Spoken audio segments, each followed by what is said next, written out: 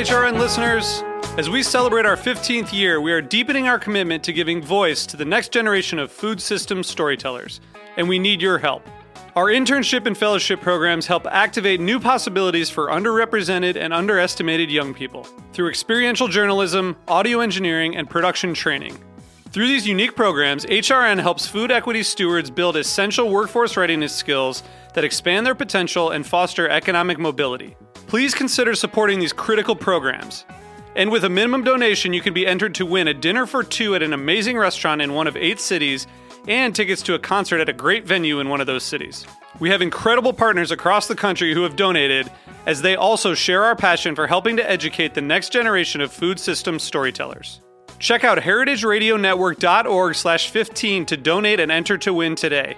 That's heritageradionetwork.org/15 to donate and enter to win today.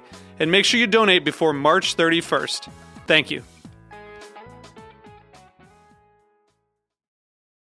Hello, this is Severine, and this is Greenhorn Radio. Today is Thursday, and it's 4 o'clock, so we have Greenhorn Radio by Young Farmers for Young Farmers. I'm Severine, I'm your host.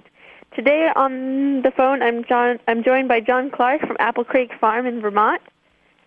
John, are you there? Yes, I am. Hi, how are you?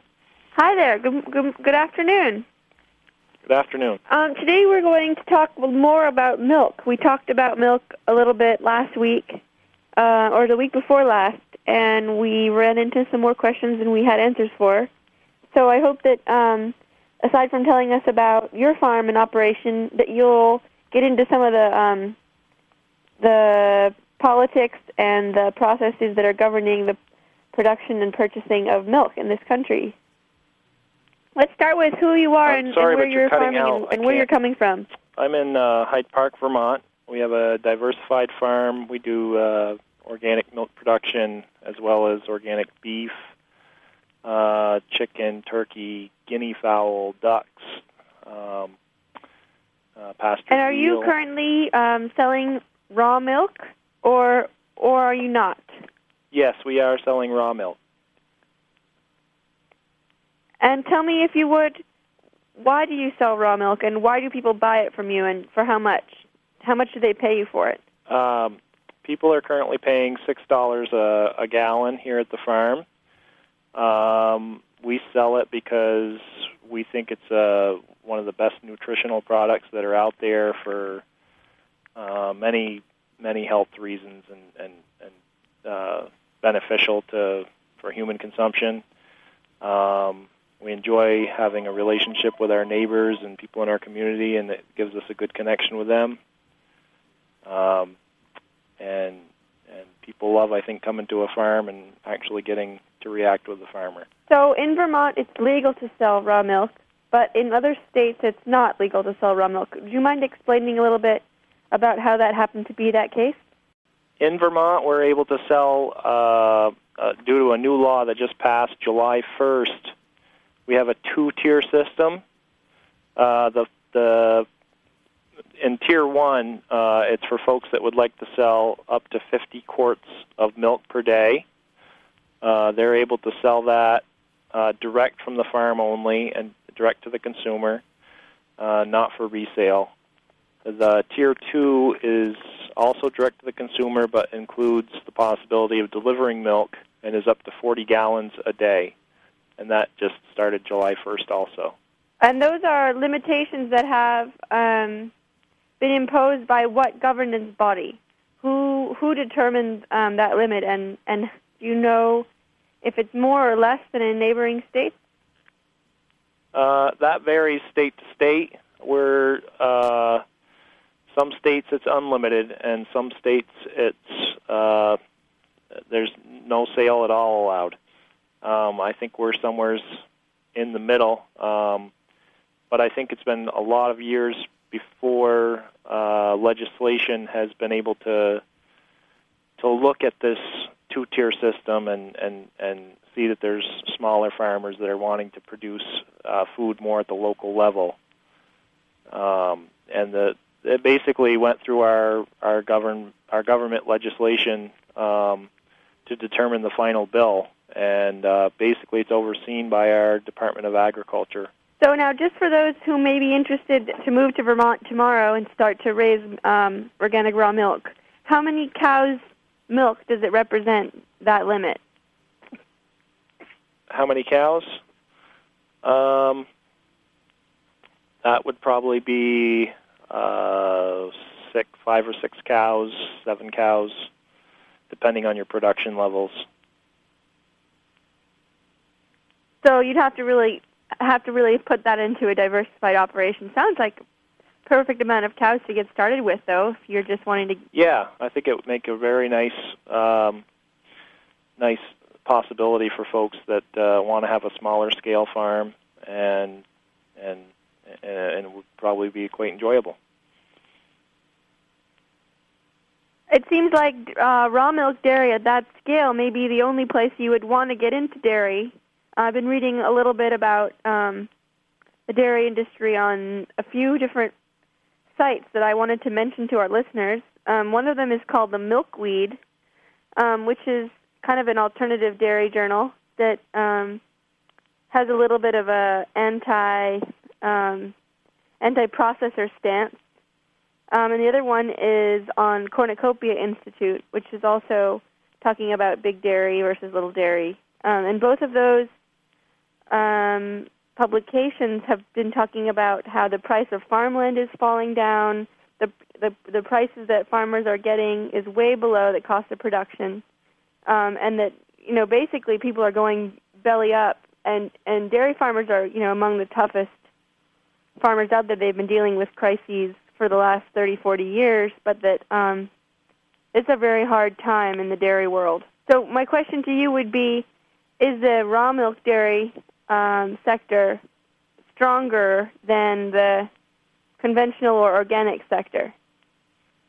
Here in Vermont, we primarily have organic and conventional farms, but it's definitely a growing interest, and you're seeing more and more folks getting 1, 2, 3, 4 cows and starting up small dairies at the home scale. I think it's possibly a security thing too, as the way the world's changing, and having a more food security of having their own food at home and supplying the local community. So converts of this raw milk worldview talk a lot about enzymes and fats in the milk. And would you mind giving a little description of what is raw milk, and why is everybody so crazy for it that they'll pay so much and go to such a lot of trouble to get the raw milk? Well, my personal belief about that, and scientific also, is that the enzymes in the milk are in full contact. They're not destroyed by the pasteurization process. Just for instance, one is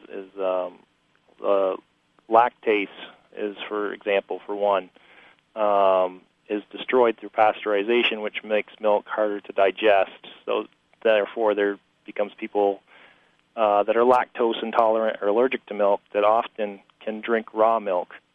Also, all your vitamins and minerals are in their natural form and are more digestible, and especially alongside with those enzymes that help you digest them.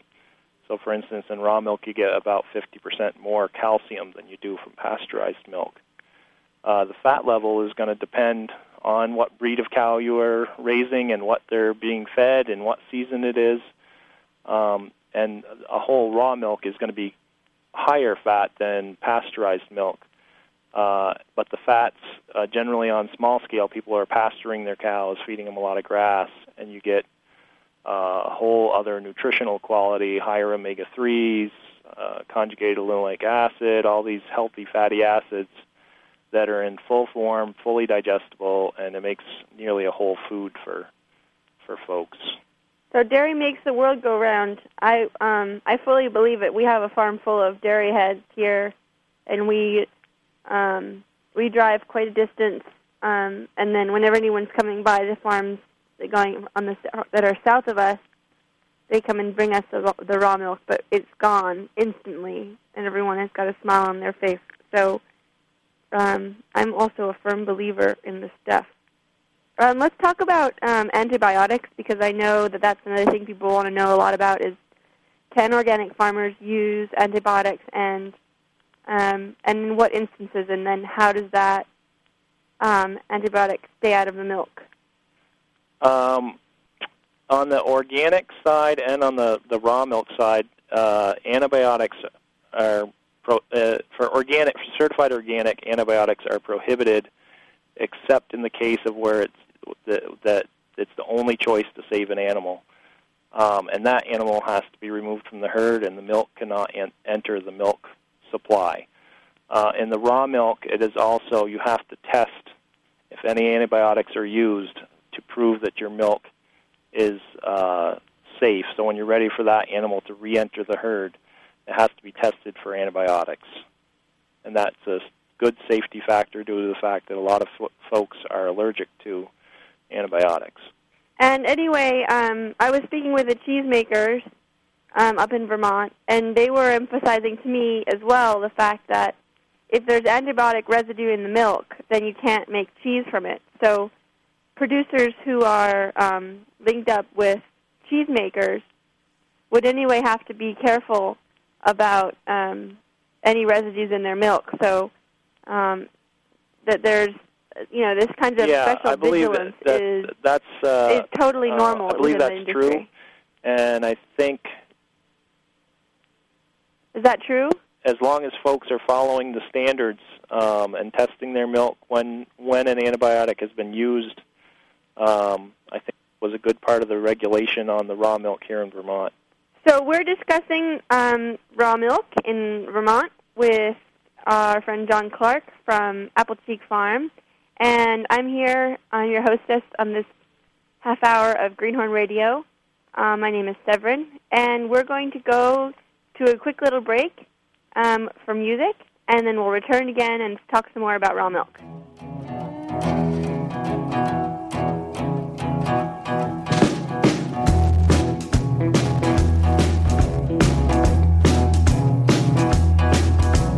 Blue, blue driver, rolling along, searching the endless highway for a shoulder to cry on.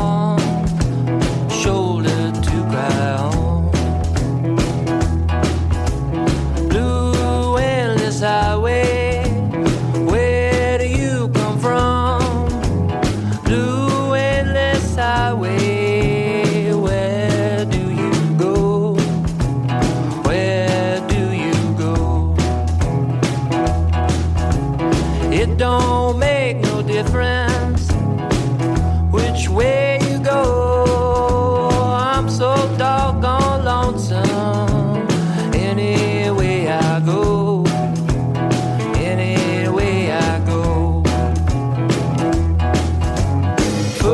On the throttle, watching the old slow roll, looking out the rearview mirror for the highway patrol. The highway patrol. Made my coffee stop. Everything was wrong. Little waitress that I love, had come and gone.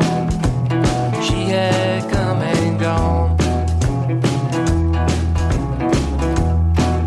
That big old lonesome moon and the stars above carry me on no truck to the one I love, to the one I love. Foot upon the throttle, watching the old smoke roll, looking out the rearview mirror for the highway patrol. The highway patrol. Looking down the highway. Welcome back. As far as I can see. Hello, and welcome back to Greenhorn Radio. This is Severine. I am glad to be here on Thursdays at 4 p.m. And today I'm joined on the air by John Clark of Applecheek Farm in Vermont. John is here to talk with us about raw milk and its benefits, its converts, and the economic imperative to get on the raw milk bandwagon if you aren't already on it. It seems like the only safe place to be. John, are you there? I am on the line, yes. Great. Thanks for being here. Let's talk, if you would, a little bit about your farm and what else you've got going on other than cows. Maybe you can start with your cows. Okay, we have a mixed herd, really focused on grass-fed genetics that are for high forage consuming cows. So we have Shorthorns, Milking Devon, New Zealand Friesian crosses, quite a few varieties of cows I'm experimenting with.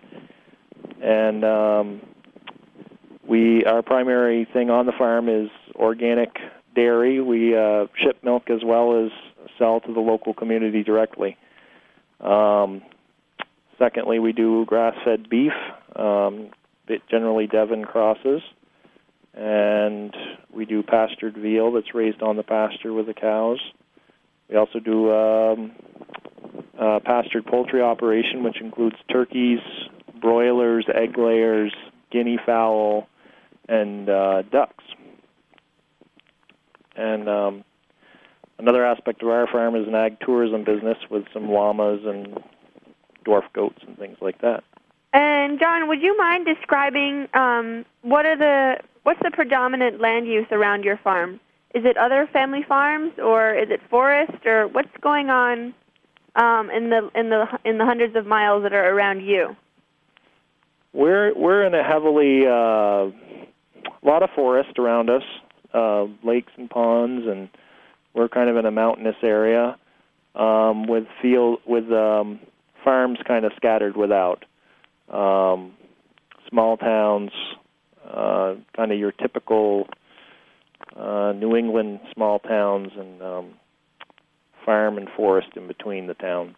And you have a beautiful landscape around you, and it seems like one of the diversifications that you are engaged with is agrotourism. Could you comment a little bit about how successful that's been for you as a part of your business? Like, are people really willing to pay to come out and check out your turkeys and geese? And chickens? Yeah, we have. It's a growing part of our business. It's a newer part. We're just getting into motor coach tours, and we have family tours as well as school field trips. One of the things I really like about it is it gives us a chance to educate people on sustainable farming and give them a direct access to a real working farm, not just a petting zoo or whatever, that they can actually come and see how a farm functions, and hopefully I gain some long-term customers out of the tourism side of it too. And you're coming along into an established farm business that your dad and your family set up. I wonder if there's parts of the business that are specifically yours that you got started, and if there's somewhere that you're taking the farm next that is kind of your inspiration. Maybe you could talk a little bit about that. Well, I'm really interested in the local food movement. My folks did dairy and maple, and I've kind of added on the pastured poultry and more of the direct retail sales, more farmers markets and those types of things. And so our goal is to have primarily value-added products and direct retail with direct to the consumers with our products, and that we really enjoy marketing and working and meeting people out in the, selling. So you're selling your local products at the farmers markets, and are you selling to grocery stores? Tell us about your marketing, please. Not a lot to grocery stores. We're just starting this. Just this month, we started a CSA. We've only had just a few people sign up, but it's only been open for selling shares the last about week and a half or 2 weeks here. So that's a new exciting thing for us. That's one method we sell. We do a couple local farmers markets, and we live in a kind of a tourist area of Vermont. We're near Stowe, so we sell not only to the local but to Vermont visitors. We are in the process of building a farm store that will be a localvore store, which will include our own farm products as well as other local farm products from the direct area. And our goal is to have a one-stop shop where people can get their locally grown and milled flour, their local vegetables, meat, milk, eggs, oil, basically all the basic needs in one-stop shopping, but from all the local farms. So I was, my mother just came to visit my farm last weekend, and we were talking about how difficult it was to get our products into the grocery stores, even around here where there's quite a few small independent grocery stores who, should be selling local products, but that there's just a lot of complexity. Maybe you could expand upon that. Why is it that we have such a trouble as producers to get into the grocery stores at a small scale? Yeah, that's a good question. I haven't really tried to get into grocery stores. I have sold products in our local co-op on occasion, and I do sell to a couple restaurants, but I've not really done a lot in the wholesale. We're looking to possibly increase a couple more restaurants, but I'm really excited about the direct retail, both local and possibly regionally. We're 3.5 hours out of Boston, so we have some urban areas close to us that I wouldn't mind traveling if I had a set customer base to retail my products. Well, so thank you so much for coming to join us. I have one last question for you, and then you can tag on any other info that you want to about upcoming events or your website and stuff. But tell me, who are your farming heroes, and where do you look to for inspiration and kind of mentorship for the operation that you are running there on the farm? Are you another one of these salatinid converts? Well, I definitely follow Salatin stuff, and we have a similar operation here with everything rotated on pasture and chickens following the cows and things like that to help kind of keep a balanced system. And I do enjoy his readings, and was fortunate enough that he came to visit Vermont last year with the Rural Vermont organization, which I'm a board member of. And Rural Vermont was actually wrote the original bill that was entered into the legislature for this bill. It was changed as other interests came in, but the original bill was written by Rural Vermont, and I've really enjoyed working with them on local food and food with dignity. We're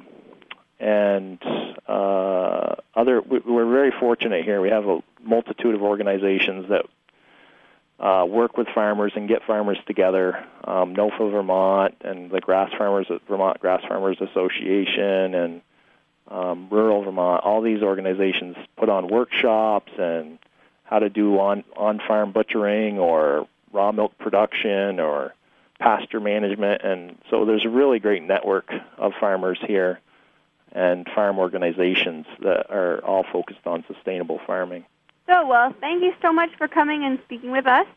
And I want to remind our listeners that this is Greenhorn Radio. I'm your host, Severine, and that many, many events and activities relevant to young farmers, news and gossip, video ephemera, politics, and all sorts of other things are available every day at your fingertips on our blog, www.thegreenhorns.wordpress.com. You can also listen to an archive of this show by going to heritageradionetwork.com. A thank you once again to our sponsor, Hearst Ranch, wonderful grass-fed beef company, who make this show possible, and many others as well. We thank them, we thank you, and we are thankful to be the Young Farmers of America. It is a sunny day, and I say thank you very much. Bye-bye. And thank you. And if people need information on our farm, it's www.applecheekfarm.com.